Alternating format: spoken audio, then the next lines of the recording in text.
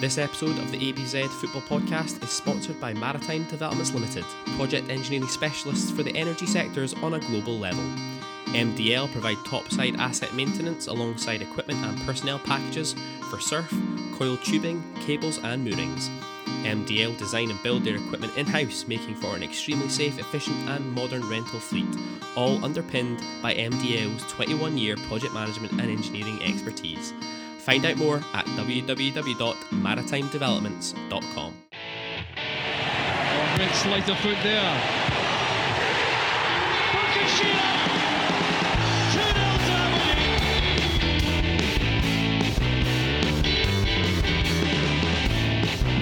It is Madison! And he's done it!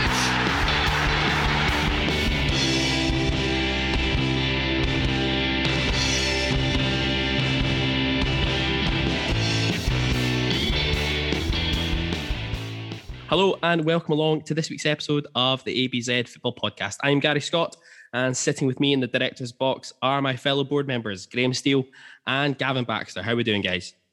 Very well, thank you, and certainly sober. We are a few hours removed from a crushing 2-0 victory over Dundee United, and I can say with absolutely no sense of hyperbole that I have just watched a team that are going to win the quadruple this year. I don't think Dundee United are going to win anything. Oh, they're certainly not, but they might win the championship next year. So yeah, on this week's show, we're going to take a look back at the 2-0 defeat to BK Häcken in the return leg of qualifying round 2 of the Europa Conference League. And we'll share our thoughts on the exuberant 2-0 victory in our opening SPFL Premiership match against Dundee United. And we're then going to have another look forward to another packed week of action for the Dons. We'll be joined by Hjörvar Ólafsson of Iceland's biggest daily newspaper, Fréttablaðið, to preview our Europa Conference League qualifying round 3 tie against Breiðablik. Oh, the pronunciations are superb here. And we're going to run the rule over Livingston as we prepare to visit the Spaghettihad for our first domestic away day of the campaign. So first up on the agenda, BK Häcken 2, Aberdeen 0, 29th of July, the Bravida Arena in Gothenburg. So we're not going to go into a huge amount of depth on this one. I don't think it's a little bit far removed, I think, now from the game itself. Other people have already done it there. But what did you think about the return tie in Sweden last week? On the whole, my general feeling was that it was a game that we could have scored goals in. I feel as though I took a more positives out than I typically would have out of a 2-0 defeat in Europe. In some ways, there was maybe a naivety in our game management, particularly when Häcken went 1-0 up. And I'm not going to be shy away from it. I think Häcken let us off the hook a little bit in terms of them getting 2-0 up. And at that point, it felt like we were under the cosh. And then their man goes and gets sent off. On the whole, I mean, it was referred to in our chat that I think that we could have scored goals. It might have been a case of match sharpness, that some guys made the wrong decisions or executed passes in a way that didn't quite obviously benefit us. But I mean, let's be fair, it was our 4th game into pre-season. If you're taking this, for lack of a better term, resultista approach to football, we made it through what we all thought was going to be a very tricky tie, and what's not to be enjoyed about that? Yeah, I think I would absolutely agree with that. On the night, maybe not quite what we wanted, obviously. You don't really want to lose any games. We had chances to score, didn't take them. They did, took them. That's the way the football goes. Obviously, pretty good result from Petodry, gives a bit of a cushion. But I think I would absolutely agree. At the end of the day, given everything we've gone through in terms of new manager, players, we weren't too sure what sort of style we're looking for, etc. Getting through the tie is all that really matters. I'm less concerned with how Thursday night went. Ideally, we would have won. We didn't, but we're through. Pretty tidy aggregate score.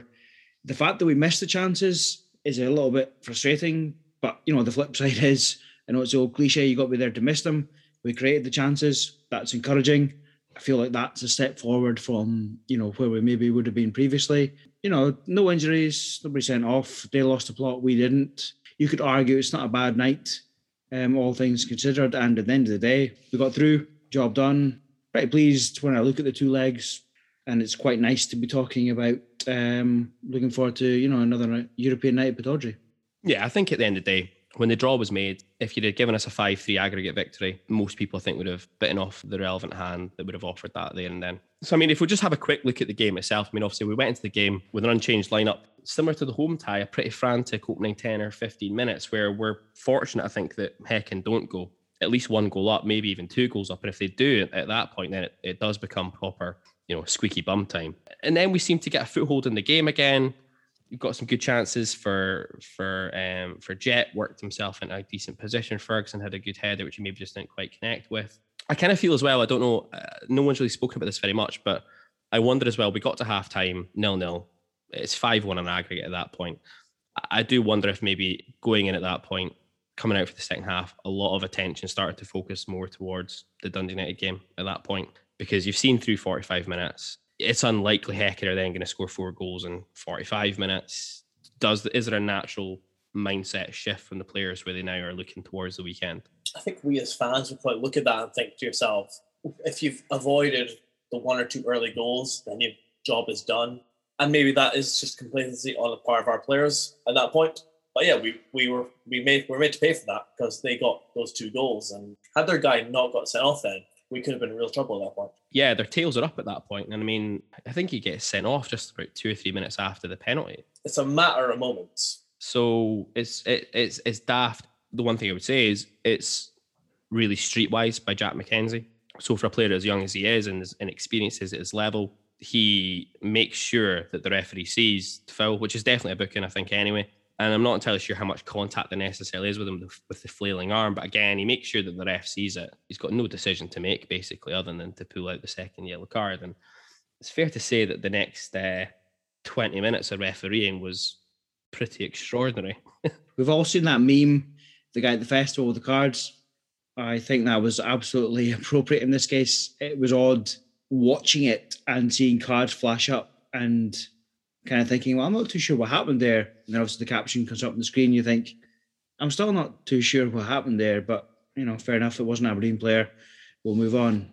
I don't know if Willie Collum has a European cousin, but it was quite impressive to watch. If anyone wants to tell us why Declan Gallagher got yellow carded. Yeah, I mean, extraordinary stuff for Declan Gallagher. I mean, that is, we've spoken about before, that's the pub quiz question to end all pub quiz questions now, I think, about which Aberdeen player was booked before he'd even set foot on a pitch for Aberdeen. Unbelievable stuff. Yeah, you're right, Gav. The red card kills any hopes I think that Häcken had are coming out of the tie. I think we saw the remaining period out pretty comfortably. And as we said, you come out of that tie, 5-3 in aggregate, jobs are good and move on. Häcken are no mugs, no matter what happened in the first leg. So yeah, it's a good result, I think, overall. Aberdeen 2, Dundee United 0, Sunday 1st of August at Breiðablik Stadium. Just over 6,000 in attendance. What do we think? I mean, still, do you want to talk about what it felt like to be back in Todge after all this time? Yeah, it was strange. I was on, for various reasons, I couldn't go to the test matches and I couldn't go to the European matches because I'd obviously picked a holiday when I had 15 months to pick from and I picked the wrong month. So it's difficult to look at it objectively because it was the first time back at Todge, and obviously, over and above that, it was the first time with you guys, so slightly different emotions. But the bottom line is, if I break it into chunks, we won, home game, 3 points. I think we mentioned last week our record against Dundee United was atrocious last season, and we were talking about this would be a real test in terms of, for want of a better description, like-for-like opposition. I know they've changed managers and they've had players coming and going, as we have, but it's a home league game against Dundee United. It's 3 points. If you're going to achieve anything this season, you're going to have to be winning your home games and you're going to have to pick up something against the Old Firm. So it's job done. There were some decent performances in there, I think, from individuals. Obviously delighted for Ramirez to get a goal. I think any striker is going to tell you confidence is a big part of his game. So new club, new country, gets his goal. That was excellent. I thought Ojo had a pretty solid game. We were in the red shed, so it felt like first half he's everywhere defensively, and then in the second half he's popping up offensively as well. Most importantly, I'd like to get the 3 points, but actually felt like it was a bit more exciting to watch. We controlled the ball a bit better. We were chatting amongst ourselves. anytime there was I say long ball or sort of ball over the top, it didn't have the aimless feel that it used to have. You know, it didn't feel like we were just shelling the ball for a respite and it was coming straight back at us. It was a ball over the top, and maybe someone didn't make the run and they should have, and they acknowledged it, or they did make the run. It all just looked a little bit more planned out, and guys knew they'd get the ball in a difficult situation, but there wasn't a panic because they had a teammate who was making an easy pass for them, and everyone's sort of the opinion that, go back to Graham Hunter, we want the ball now rather than the ball is our enemy, shell it up, regroup and see what happens. Yeah, that was 100% my view on the game. I think United, from my perspective, and again, we were in the red shed, so we don't get the best perspective on the game, but I think United lined up in a 5-4-1 kind of formation. In years gone by, this has been like a setup that would have been really frustrated Aberdeen. We would have played into the opposition's hands in terms of we would have just shelled the ball up to a Cosgrove or a Main and given Reynolds or Mulgrew or the other centre-back they have the easiest game of the season. I saw tonight a lot of encouraging performances from our guys, especially with players making runs off the ball. I think we saw that as a constant theme from whether it was Ferguson or Ojo.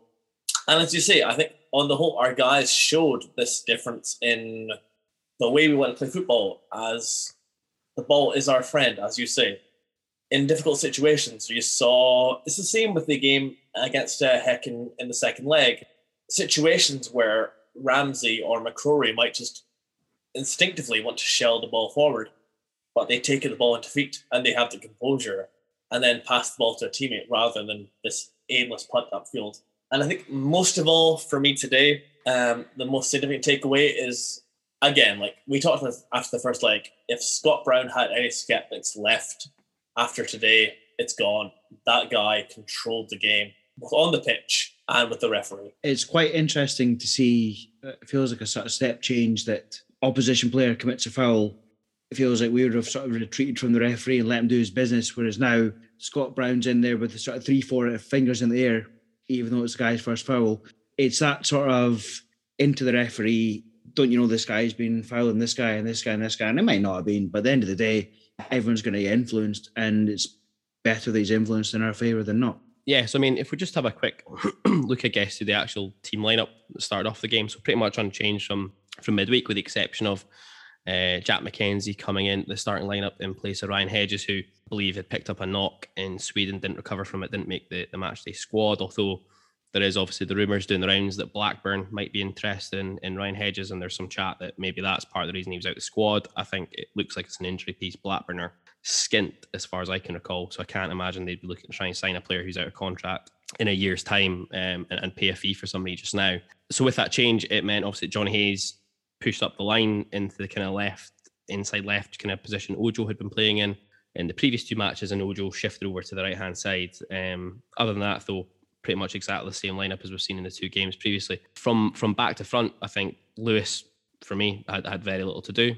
Considine, I am a bit wary about how much Andy Considine will play in this team going forward if we want to keep playing the style of football we want to play. There was a couple of times today I thought that he did look a little bit uncomfortable with the ball at his feet. I don't know what you guys felt about that.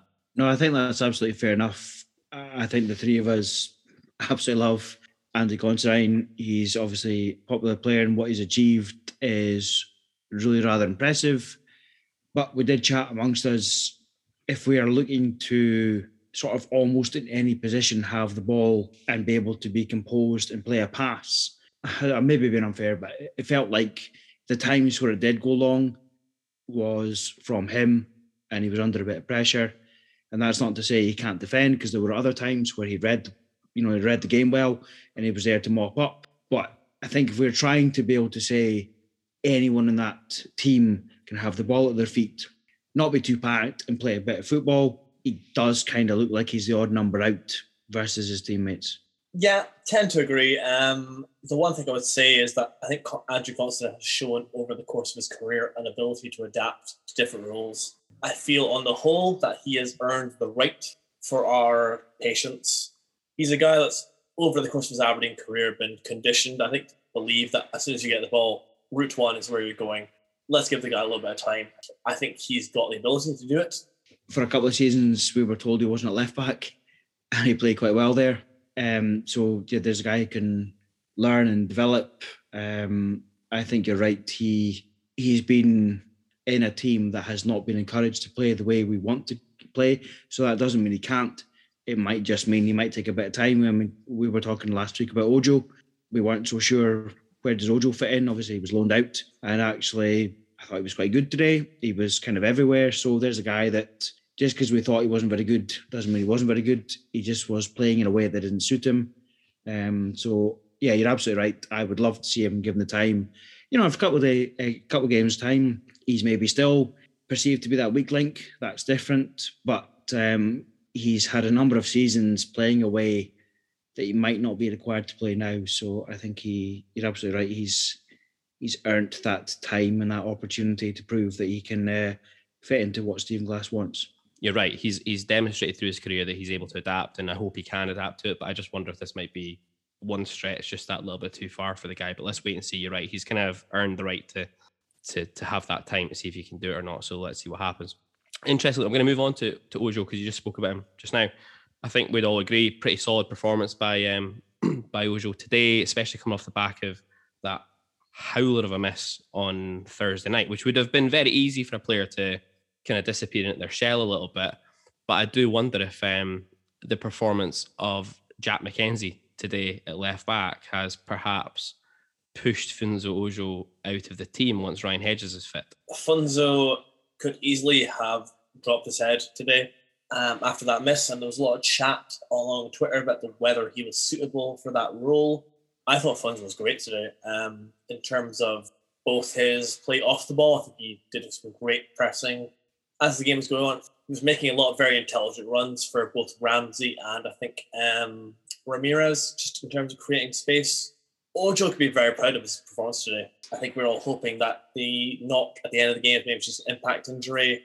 I think the sense I get from the team and the Glass dynamic is that no player is guaranteed his spot in the team. So they will all know that no matter what, they need to perform each and every game.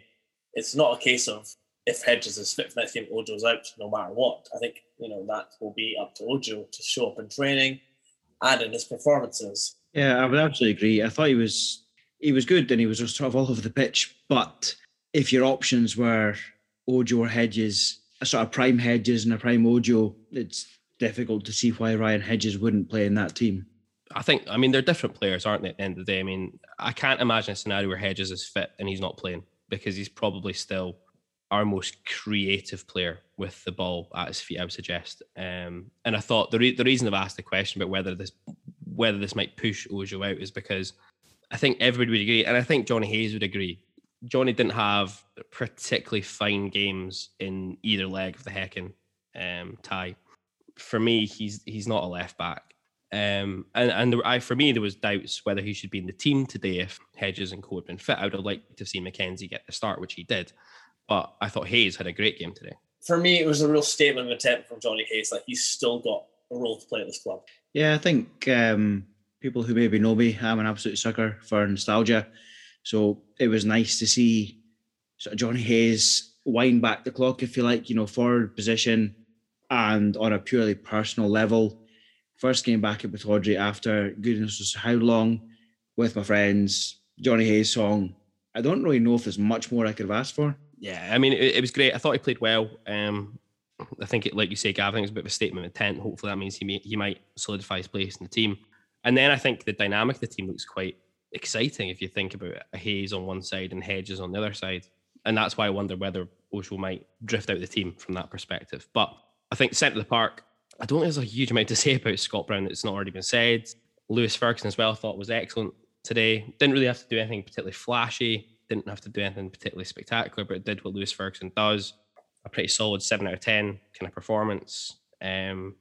Puts a lovely little dink through ball for Johnny Hayes' goal. Solid performance from the two in midfield. Still never talking about this afterwards. And I say this with the absolute respect for Peter Pollitt that he deserves for what he did for Aberdeen and the chant and everything. Today, Peter Pollitt's direct opponent is Scott Brown, and Peter Pollitt has never, nor ever will be, built to play Scott Brown one-on-one. You could see the difference in them.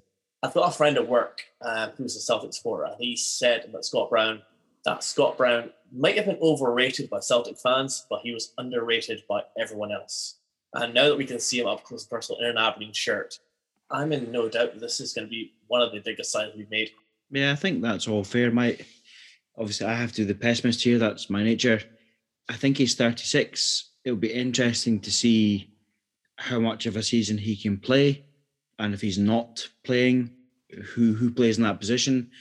But on the other hand, you're kind of hoping if he gets through, 10, 15 games and he's playing, he's obviously imparted what he knows on the likes of Lewis Ferguson, in matches and in training, such that these guys are sort of elevated from where they would have been last season, and without him, such that, if Scott Brown has to take a break for a couple of games or whatever, these guys have learned enough that it's not so much, it's not a big deal. They've learned enough. They're streetwise enough, because I think it's probably fair to say we've not been a particularly streetwise team over the last few seasons. I don't think any of us are a big fan of cheating, but there's a way to play the game that everyone else plays, and there's a way to play the game that the referees like to sort of referee. So I feel like we've been missing that, and if Scott Brown can impart some of that when he's maybe not around, that's probably to the benefit of everyone. Looking up the pitch, I don't think that was Jet's finest game today. I think it's probably fair to say. Yeah, no, that's quite fair enough. However, his strike partner, where's number 9? Scores all the time.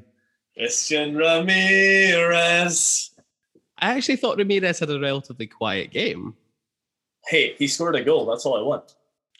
Absolutely. I think the guy's work rate is superb. And in fairness to Jet, I thought actually we saw a bit more work rate from Jet today as well, actually, than we had done in the Häcken game. But, Ramirez was putting defenders under pressure when they had the ball at their feet, not really giving them a huge amount of time on the ball, making them have to kind of get rid of the ball in areas they maybe didn't want to have to do it. Won a few headers here and there, a couple nice flicks here and there. It was a slightly quieter game, I thought, but at the end of the day, like you say, Gav, he gets himself in the right position. Great header, an absolutely fantastic header, especially when you consider that United missed a chance very similar to that right on half-time. And you see the difference in quality, I think, between the two sides just there.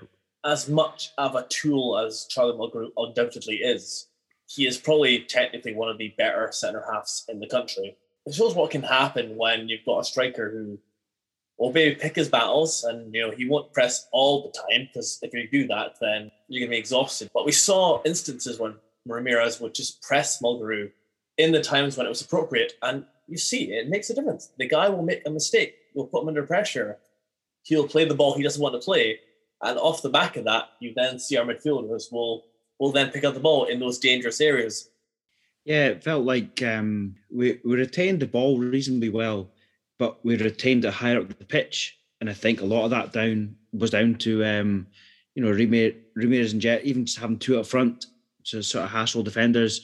And there were a few examples where, Mulgrew, yeah, everyone's got their opinion, but he's a tidy footballer. You can't get away from that. And Ramirez closing him down, and he just shells it in the touch, and straight away to throw in. But sort of more than that, to try to watch him, I feel like over the way the season progresses, he had plenty of decent runs, and hopefully his teammates kind of get a feel for, right, if we've got the ball in this position, he's going to be making a run. And I'm not talking about just shelling it into the channels like we've maybe seen before. I feel like there's something a bit more there. If his teammates kind of cotton on to what he's doing, we've got a better option than obviously just shelling it from before. His work rate was good. Obviously, getting a goal in your first league game has to be good for the confidence. And I think it's probably fair to say, well, life, footballers, strikers in particular, it's all about confidence. So a first league goal, he's got to be in sort of the highest confidence that he can possibly. He's got a chant, which he acknowledged. I feel like everything's all set up for hopefully him to actually do a bit of damage in the league. The chat we had with Adol Stavrum last week, goals for strikers mean everything. And Ramirez is now, 2 goals in 3 games, 2 for 2 at Batodre. Thought he did well just in the game generally. I mean, Dundee United were pretty physical today, pretty niggly, I thought. So if anyone was unsure about how he might adapt to Scottish football and, the physicality of it, I don't think you get that. Well, I'm not going to say you don't. I don't think you get that. You do not get that type of physicality in the MLS. And I thought he stood up well to it. So signs are good there, I think, as far as that goes. I've reserved these two to the end, and I think deservedly so. I think our fullbacks today, Jack McKenzie and Calvin Ramsey, I think deserve all the plaudits in the world. And I know that Calvin Ramsey is going to get the majority of them, but I thought Jack McKenzie was really good today at left back. If anything, I was surprised. I saw afterwards that Calvin Ramsey got the Aberdeen man of the match. I thought Jack McKenzie earned it. I thought it was great.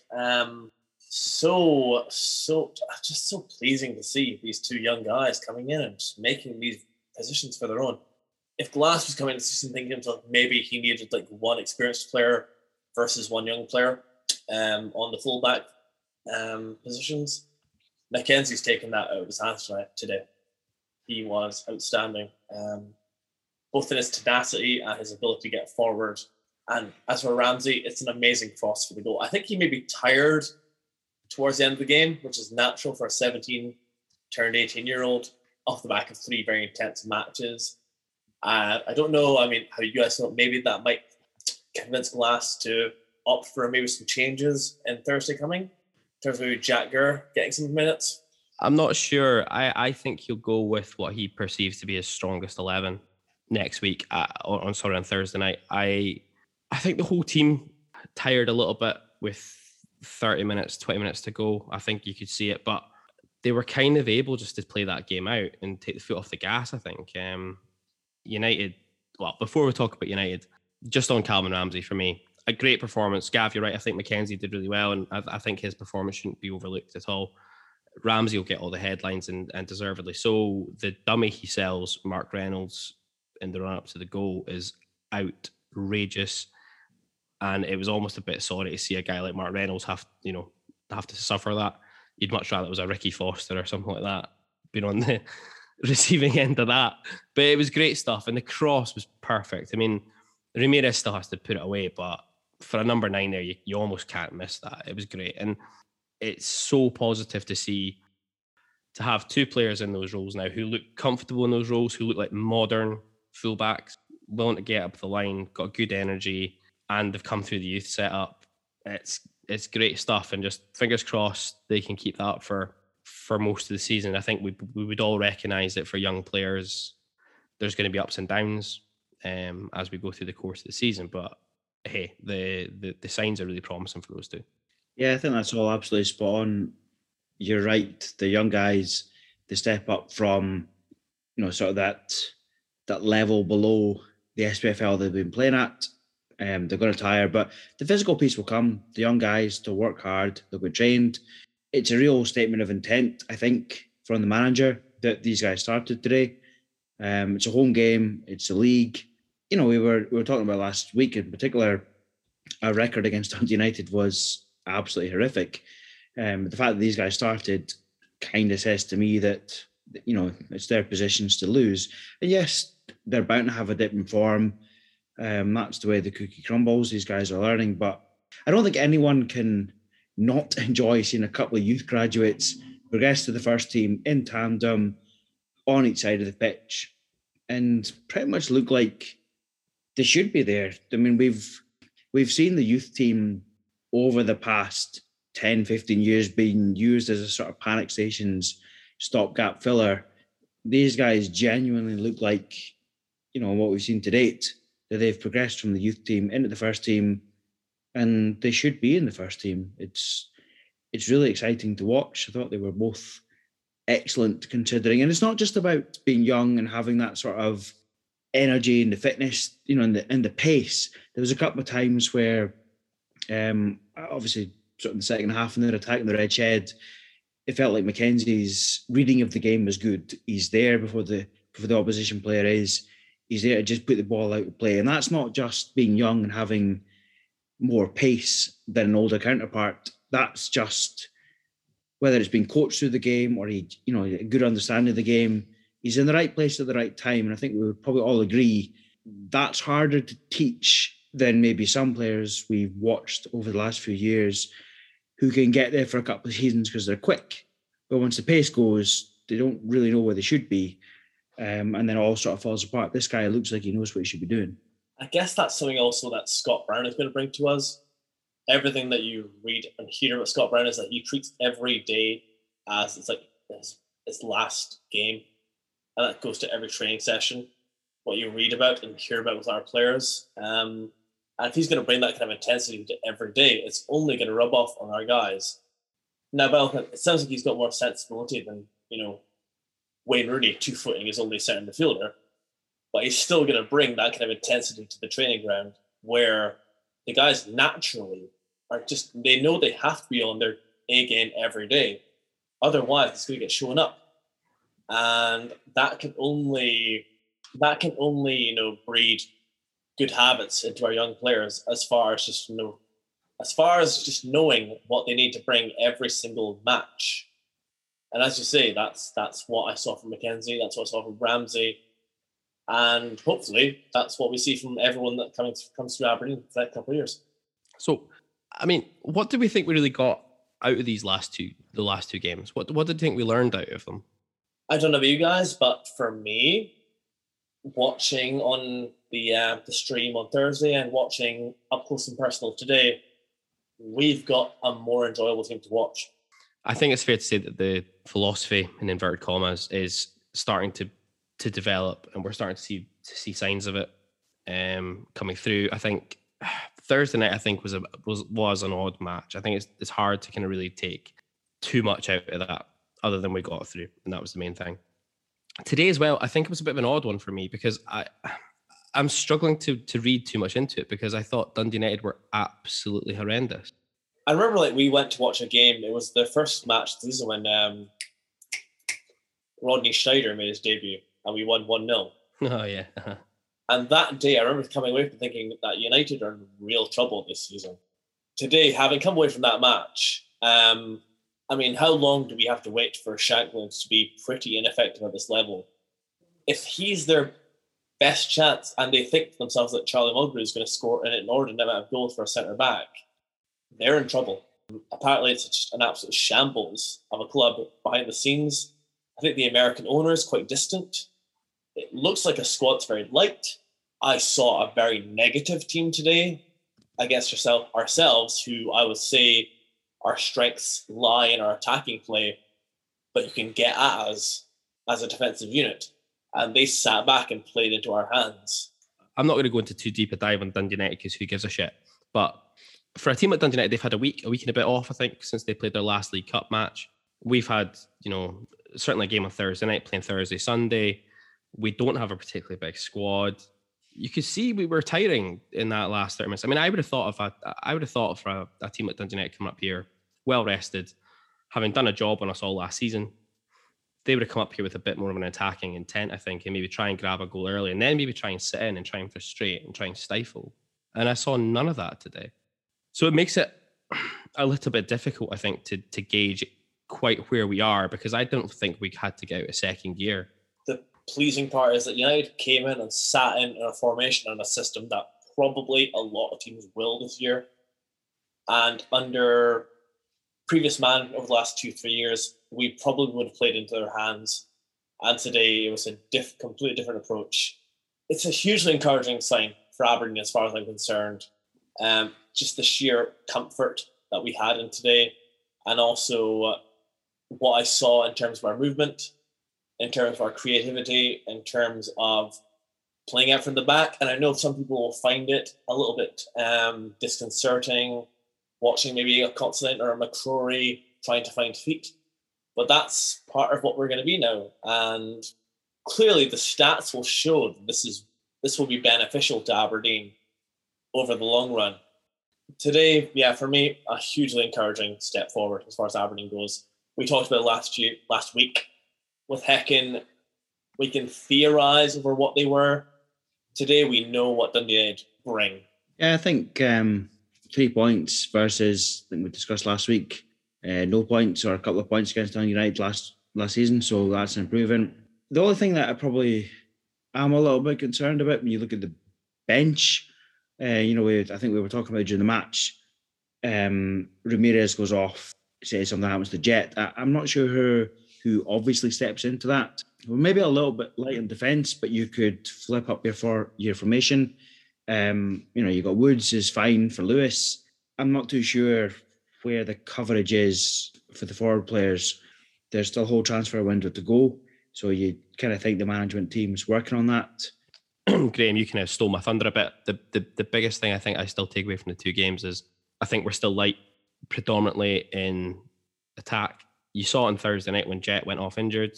We're going to really struggle if Jet or Ramirez suffers an injury and there's nothing in there to back up. I think especially if Ramirez has an injury, because I don't think you could have Jet as your number 9. So that's a concern. And I still think maybe a bit of a concern probably at centre-back. I think still we'll maybe look a little bit light in there. We're 1 or 2 injuries away from being a real struggle in that position.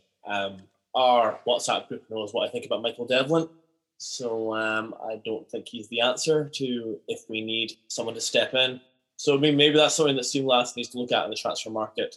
I'll give you guys a laugh. You maybe haven't seen this yet, but Tam Courts, the Dundee United manager, after the game came out and believed that they edged the game and believed that they could have scored at least 2 or 3 goals. If he wants to show his working on that one, then yeah, fair play. Yeah, definitely. So speaking about fantasy football, obviously we've got the ABZFP League on the old Fantasy Football Scotland app at the moment. So just having a quick look at the leaderboard. Good week for Ramirez's Rams. That's fantastic, to be fair. Yeah, Conlon Smart with 100 points. Frasbois FC, Adam Fraser in second spot. And then Hardly Athletic, which I think maybe is aptly describing Charlie Mulgrew there a little bit. Robbie Marshall, 95 points. So those 3 lads doing all right. But having a wee look at Ramirez's Rams team, yeah, there's at least 2 of them in it. So he'll be subject to a 500-point deduction come the end of the season. Make sure you join the league if you can. You'll find us on the main landing page on the Fantasy Football Scotland app. Maybe just add, we're 1 game in, and obviously we're discussing the state of the Dons, and we may or may not make predictions, but for those of you who are in the Fantasy Football League, you may or may not want to choose the same players as Bumblebees FC. If you have a wee look at the table, you realise that will not work out too well for you.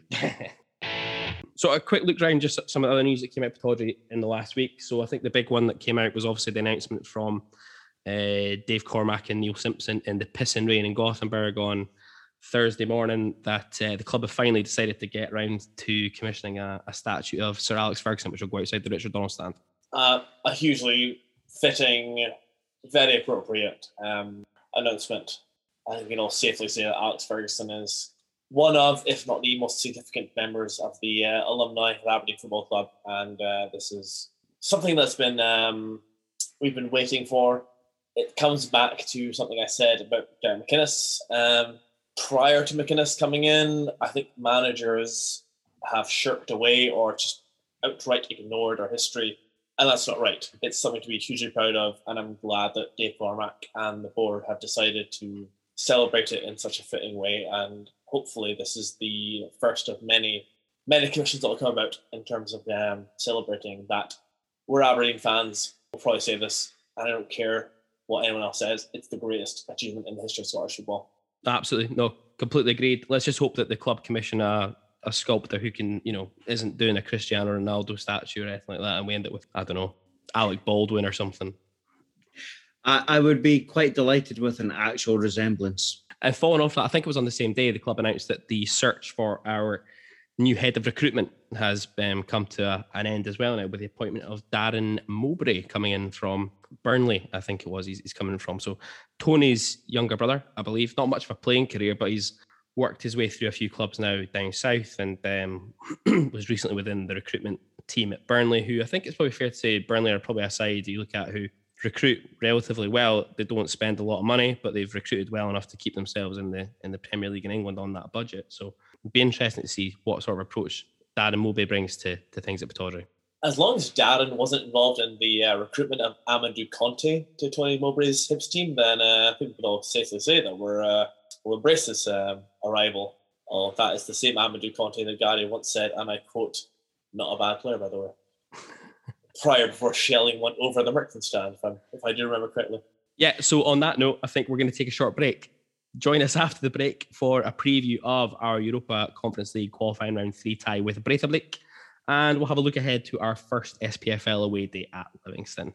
So to play us out for the first half, here's Aberdeen band C's Starry with None the Wiser, taken from their latest release, The Anatomy EP. Check out C's Starry at czstarry.bandcamp.com or follow them on Twitter at C's Starry.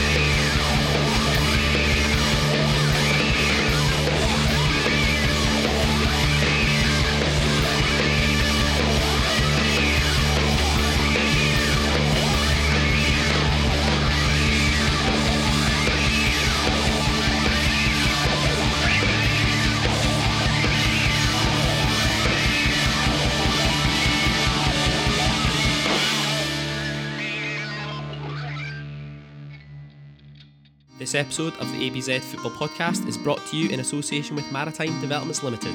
MDL have recently relocated to new headquarters in West Hill, the aptly named Maritime House on Discovery Drive. The team at MDL are keen to welcome visitors around for a long overdue face-to-face catch-up. With plenty of hand sanitizer on standby and excellent coffee, it'll be worth the visit. So give them a shout on hello@maritimedevelopments.com or visit their website at www.maritimedevelopments.com for more details.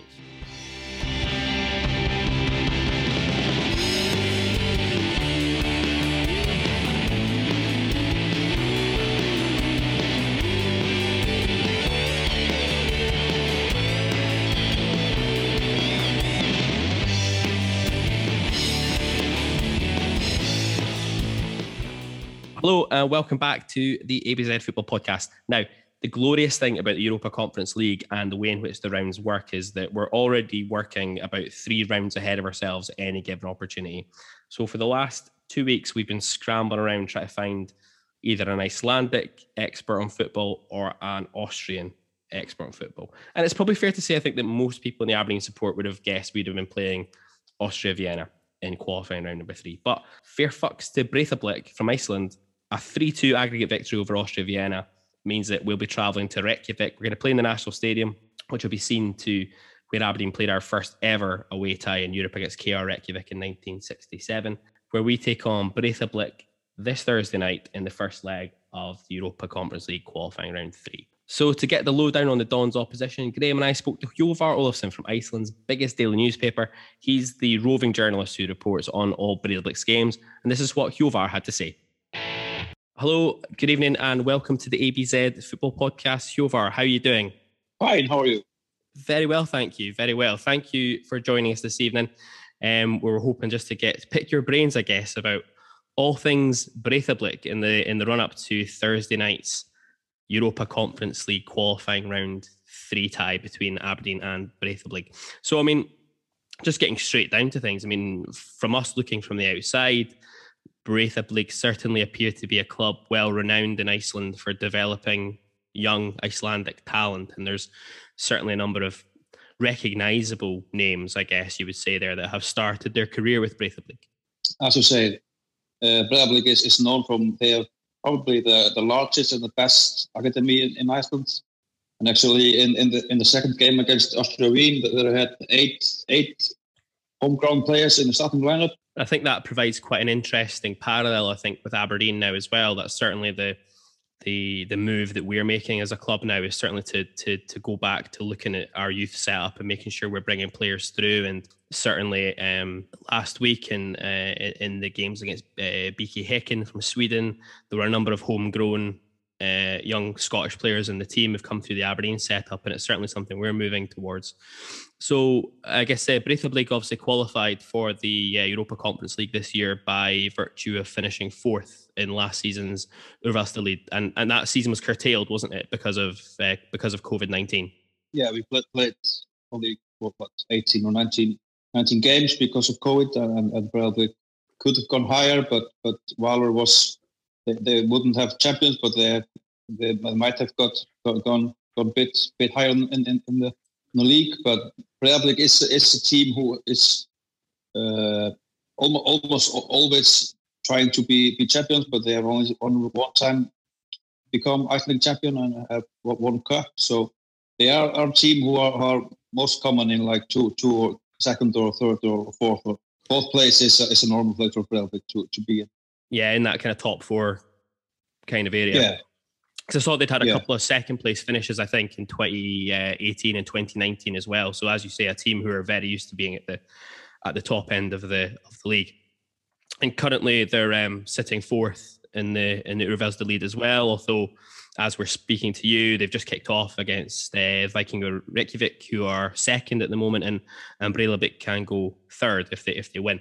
Looking from the outside, it doesn't appear as though there's been very much transfer activity in or out from Breiðablik from last season. They're used to, like, as I said, 2 or 3 players going from them in every window, and that maybe has disturbed them in competing about the Iceland champion, because they always have 1 or 2 key players going from them.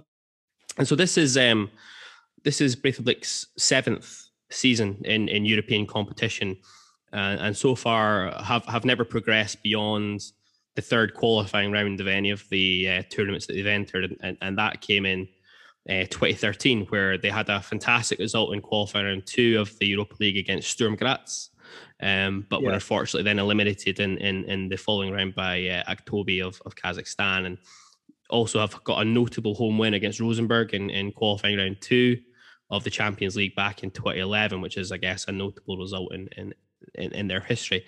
I guess in terms of playing Scottish opposition, there is a bit of familiarity. You played Motherwell in qualifying round 2 in 2010 in the Europa League, but lost out in both ties 1-0 to exit 2-0 in aggregate. So Breiðablik obviously have a reasonable amount of recent European experience.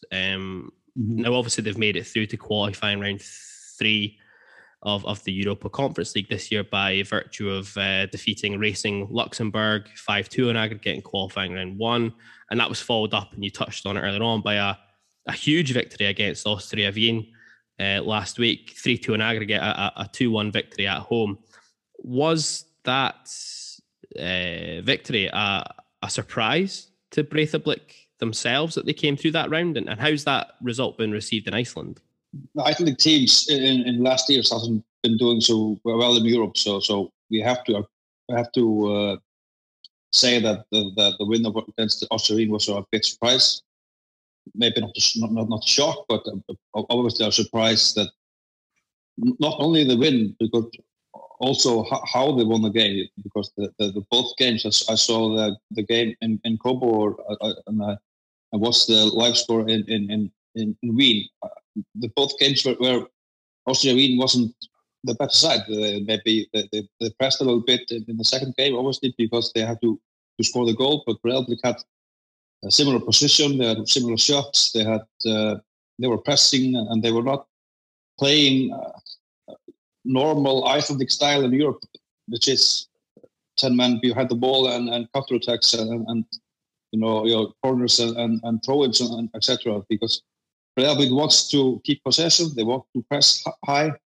That hasn't been going well because against Rosenborg was just the better side. They could outrun them, but now Breiðablik could run with Austria Wien, and that was the most surprise for me. How the steps Breiðablik has taken in 1 or 2 years, because they hadn't any chance against Rosenborg last time they played in Europe. So yeah, I mean, I think it was probably perceived as being quite a surprising result across Europe. Certainly, I think for Aberdeen fans, when the draw came out, that we would play Austria Wien or Breiðablik, I think most people assumed it would be we would be heading for Vienna. But yeah, I mean, I guess it was a pretty well received result in Iceland.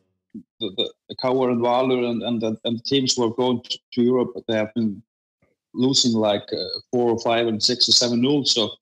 So it was also for our pride as an Icelandic, because our league is not so great, not the greatest ranked in the coefficient in UEFA, and we have been taking a big losses. So that was a great for just Icelandic football, not just for Breiðablik, just for Icelandic football, because we have been sucking lower in that area. For like 10 years ago, we were going to like the second or third round, but now we have been just losing heavily in the first round. So it was just good for Icelandic football. So following on from the result last week, and obviously the way you've described how they played, confidence is presumably quite high at the moment. What are the aspirations for the tournament? Is it a case of each game we're just happy to get further and further, or is there a view that we should be getting to the group stages? That's what everyone's after. As I say, the same was against Austria Wien. No one thought that we would win Austria Wien, so I think they will not go afraid, or they will not change their playing style. They will want to have the position. They will try to press your team, and they will try to win it. And they believe they can win it, but obviously they know that Aberdeen is a professional club. Breiðablik is a semi-pro club, so Aberdeen should win. But I would say that the coaches think like 60-40% of going further, but there has been a dream of Icelandic clubs going to group stages in Europa League or Conference League. So I guess you kind of touched on it briefly, Hjörvar. I mean, how do Breiðablik view Aberdeen as an opponent? What are they expecting from Aberdeen, do you think? They're expecting a pro team. I think they're not expecting a typical Scottish team. As you say, Scottish football has progressed. They're not the old kick and run football. They know that the Scottish football has progressed. They know you have, as you say, exciting Scottish players. They know that Aberdeen should win, and they know that it will be a tough match. But I think that at some stages, some Icelandic clubs went to Europe just to have fun and hope for the best. Breiðablik is not in that agenda. They're trying to go farther, so they will know that it will be a difficult match, but they believe they can go forward. They can go through. So in terms of Breiðablik, how would you describe the style of football that they're currently playing? They like to play from the back. They like to manage the game with the ball. In Iceland League, they can do it, but I'm not sure they'll be able to do it against Aberdeen. But they will not. As I said, they will not play typical Icelandic national team football with 10 men behind the ball and long kicks. You will see. What can I say? European style of football. They like to keep the ball. They like to, as I say, play from the back, and that's at the same time is their strength and their weakness, because we have players there who are not used to it and not maybe in this level against like Aberdeen. That if it goes good, it's really nice to see it, and they can create a lot of chances and score goals from that.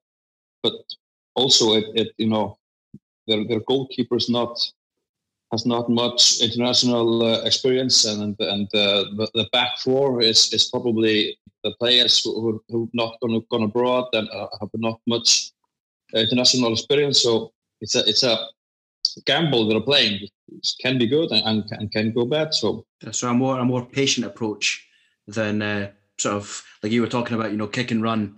It's more trying to actually control the game and find the weak spots in the opposition rather than hoping that we can't break you down.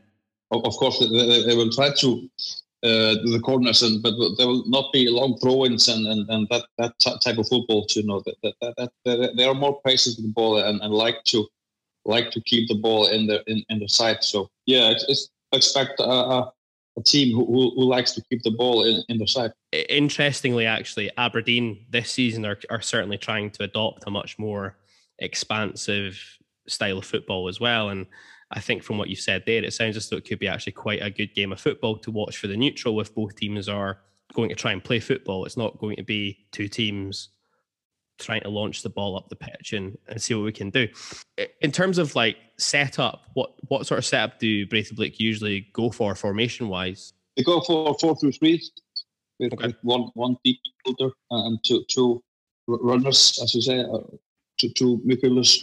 The backs like to go high up on the field. The left back and the right back, both backs are good in attacking. So they like to the wingers play go inside that and get the ball in the spaces over there.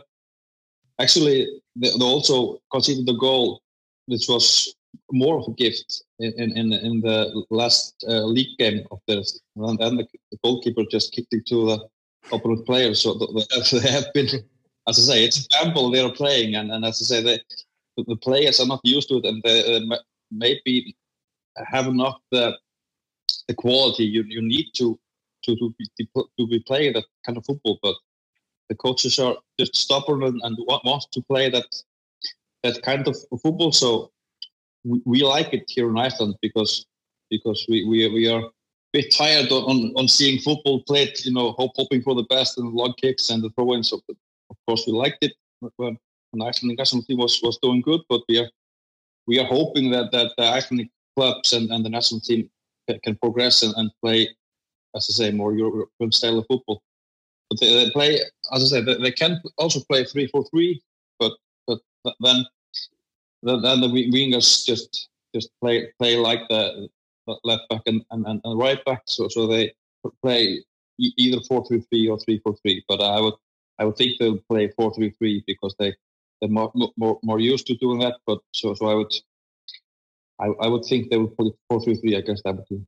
Who are the danger men in the Breiðablik team that Aberdeen supporters should be looking out for and be wary of, do you think? So we have a player named Árni Vilhjálmsson who has been playing both in Scandinavia and Eastern Europe, which is their forward. Maybe these two players. We also have BK Häcken, who is the player who wants to get the ball in the spaces and create something. See that the game's actually been moved from their home stadium to the national stadium, which means it's gone from the synthetic pitch to the grass pitch. That makes a difference because Breiðablik is you can see if Breiðablik is playing on natural grass or artificial grass. They try to do the same things, but they are back on artificial grass. They are trying to get UEFA to play in Kópavogsvöllur, but I'm not sure they will get that. So as I say, 1,000 persons allowed to go to the game. That will not be as compact and as fun, but if UEFA says something, you have to order them. So but I would have liked to see the game go on in Kópavogur because that's a lovely ground. Maybe not. It had to do with floodlights and stuff like that. So. But yeah, they are better on artificial ground, but they will not change their philosophy or playing style or something like that. But they're just used to playing artificial grass, and they play better there. But they can play on natural grass, and their playing style will not change so much with that change. The game being moved to the national stadium actually holds quite a lot of significance for Aberdeen, because that's the scene of Aberdeen's first ever away game in Europe. In 1967, we played KR Reykjavik. Should have known that. Yeah, I wasn't going to put you on the spot, but yeah, so it holds quite a lot of significance for us because, as I say, it's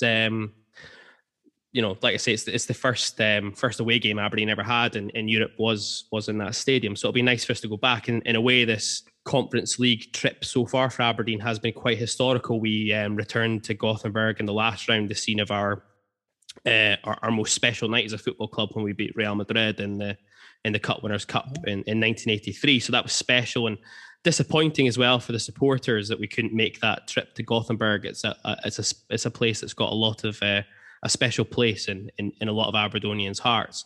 I think what's an interesting piece, and I noticed obviously that Breiðablik are playing tonight, and then the first round is against ourselves is on Thursday.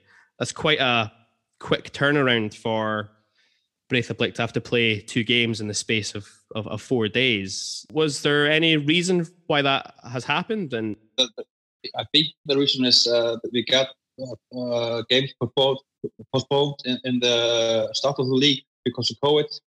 So I think they just couldn't postpone any more games.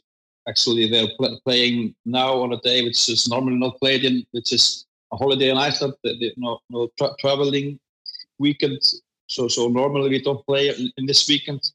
But I think there has been a much discussion in Icelandic football society about giving clubs more time for the European games to and not be playing in Iceland Liga, but I think that just wasn't possible in this at this time. Yeah, I mean, and do you think that might have an effect on the game on Thursday? Just you said obviously Breiðablik are a semi-professional team. That's a number of games in very quick succession at a high level. Obviously playing Austria Wien on Thursday, playing Monday and then playing Thursday again. That's quite a lot for a semi-pro club to potentially have to deal with. In the game tonight, the Árni Vilhjálmsson is not playing. They're resting him, so I think they're. Of course, they want to win the game tonight, but I think they're thinking about the Aberdeen game over there. So if in a normal week, Árni would have played that game. So of course they have to rotate some, but actually Breiðablik has one of the largest groups in Iceland League, and they are really fit. So the playing style, they have to be fit. So I don't think it would be much trouble, but of course they would like to have more days to recover from the Australia game and maybe play this game against Víkingur anytime later. But I don't think it would have a much effect on the game. They will be fit. Excellent. Hjörvar, thank you very much for joining us here on the ABZ Football Podcast. We really appreciate it for giving us the lowdown on Breiðablik. Good evening. Thank you. Thank you. So, Graham, obviously earlier today, the playoff round draw for the Europa Conference League was also made. We all don't want to get too far ahead of ourselves. We've got a huge tie against Breiðablik coming up that we've just been speaking to Hjörvar Ólafsson about. But looking at that draw, what are your initial thoughts? Nothing's going to be easy, obviously, and we're not there. But of the options available, when you look through the list, they're probably certainly two of the teams that jump out in terms of if you could pick your draw. You'd probably be focusing in on them. Obviously, there are some sort of genuine household names on that list that you'd want to avoid. So it's probably about as good as we could have hoped for, I would say. Yeah, I think you tend to agree. I think when you look through the list of the potential opponents we could have got at this stage, notwithstanding when they narrowed into the smaller pots, as they did Saturday night, I think when everyone started to get a bit of information about it. But when you see some of the names who are seeds for this round or who you'd expect to come through qualifying round 3 because they are the seeds, there's some big names in there. Obviously, Roma, Spurs were one of the teams that we could have potentially drawn today because they were in our mini group. Copenhagen, Ghent, Stade Rennais could have been a reunion with Fraser Hornby if we'd drawn those guys. Partizan Belgrade. I think on the face of it, when the potential opponents came out, personally, I think I narrowed in on two of the ties that were taking place in qualifying round 3 is that would be the dream, and they were the winner of Kups Skopje against Astana, or I think AEL Limassol against Karabag, and we've managed to luck out might be the wrong phrase here because we can't see what will happen in a few weeks' time, providing we get through the tie against Breiðablik. But I feel that in recent seasons, Lady Luck's not been on our side when it comes to getting draws. Yeah, I think that's fair. I kind of imagined in my head that if we were to progress, the next couple of games, you think, well, that's really good, and then you get hit with a Roma or something like that, and that's probably the end of that. If we are able to actually negotiate the next couple of games and get into that next round, that's as good a chance as you're ever going to get, is how it feels to me. Completely agree with that. So it'll be interesting to see how the club decide to view that, I think, because in comparison to recent ties we've had, in terms of qualifying round 3, I think that the tie against Breiðablik is as good a tie as we could have drawn. Notwithstanding, I still think it'll be a tricky tie, and we need to be professional and we need to go about ourselves properly. But you would have all imagined when the draw for qualifying round 3 was made, you'd imagine we were going to Vienna to play Austria Wien, and that would have been a difficult tie in amongst itself. For this now to turn into a potentially winnable tie to make it into the playoffs, you're then expecting, well, knowing our luck, we'll then draw one of the household names, as you say, and we've kind of avoided them. Let's not get too far ahead of ourselves right now, but I think it presents the club with a really good opportunity to potentially make the group stages, and that'll be interesting to see how that plays out with the manager and I guess the chairman. Do they stick or twist now, I guess, is a question in terms of getting some more bodies into the squad? I guess sort of caveats being, we're not there, and obviously these other teams that are there are clearly no mugs, otherwise they wouldn't be there. You wouldn't really necessarily want to rush out and get a couple of guys on the basis that you've got a couple of European games that might get you into the group stage. But on the other hand, if you've got any ambition, you need to be doing something about this. Is how I would see it. I can't think back over the last few seasons where we've probably had almost a route you would have picked. Through each tie, we usually get landed with a household name if we were to progress it, and everyone's kind of thinking, well, that's maybe as far as it's going to go. So, yeah, it will be interesting. Obviously, the league campaign is really important, but it is brand new.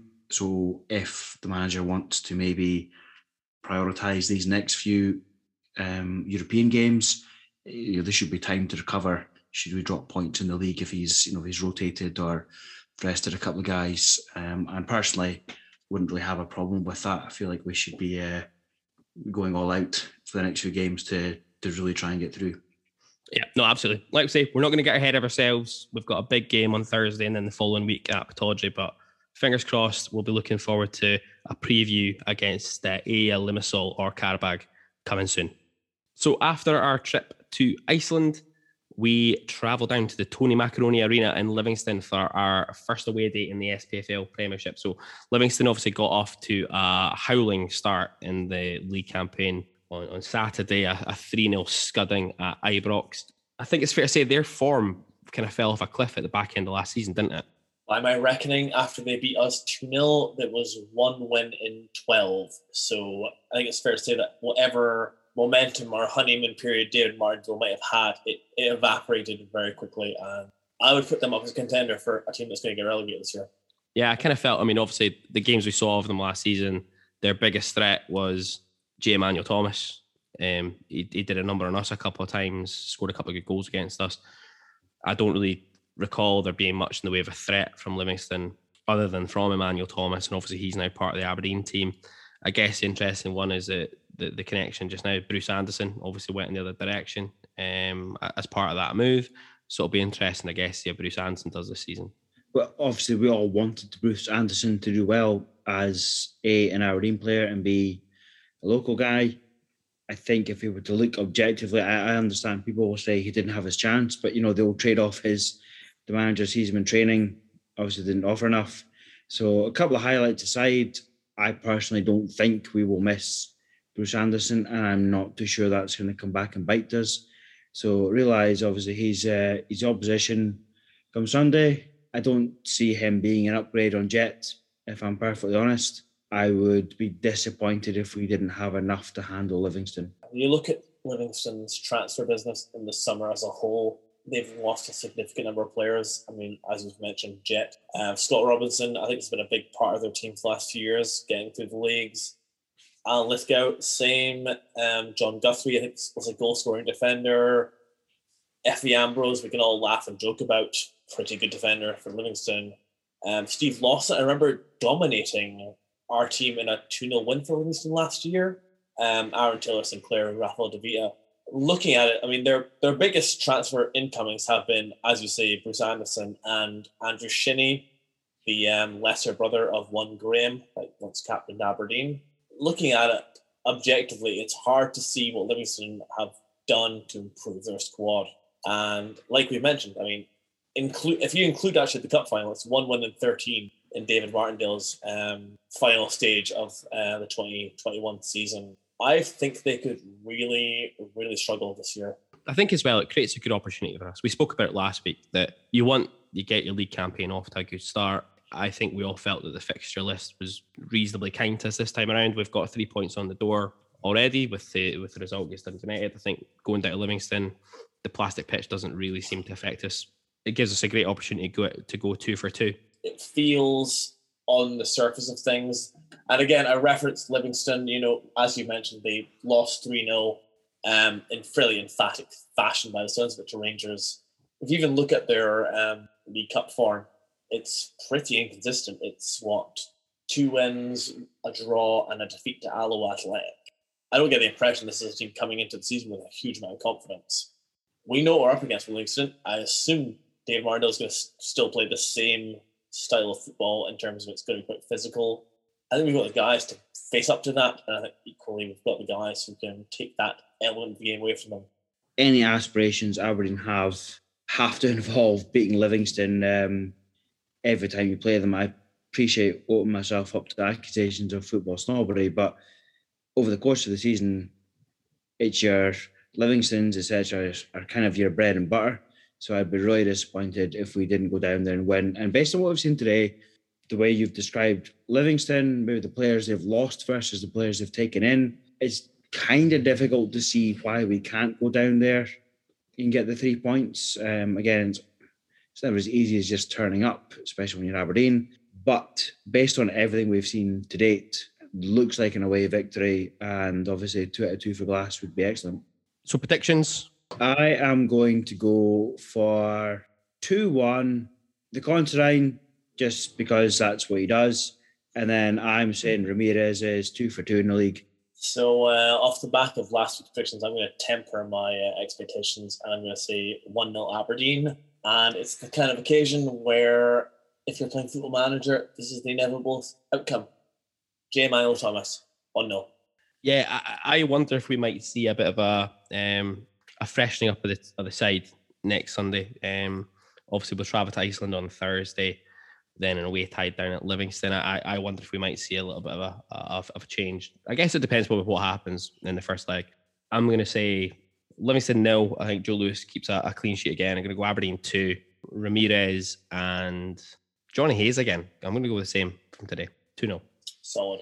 And that wraps up this week's episode of the ABZ Football Podcast. Thanks for joining us again, and please remember to like, subscribe, follow, whatever on your podcast player of choice. Join us next week, where we'll have a look back at the first leg of our Conference League tie against Breiðablik and what we can expect in the return leg at Pittodrie. We'll analyse our away trip at Livingston, and we'll run the rule over our League Cup second round opponents, Wraith Rovers.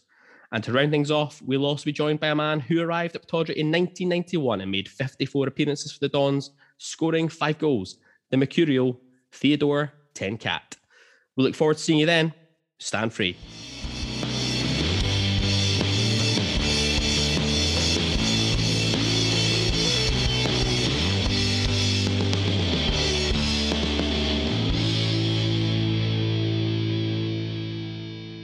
Today's episode of the ABZ Football Podcast was brought to you by our sponsors, Maritime Developments Limited.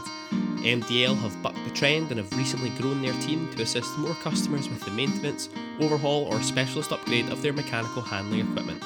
Their recently rebranded Asset Maintenance and Engineering Division offers a no-nonsense, desktop-to-asset solution for platforms, FPSOs, rigs and onshore facilities with no surprises along the way. Satisfaction guaranteed for any asset owner looking for an improved service. MDL.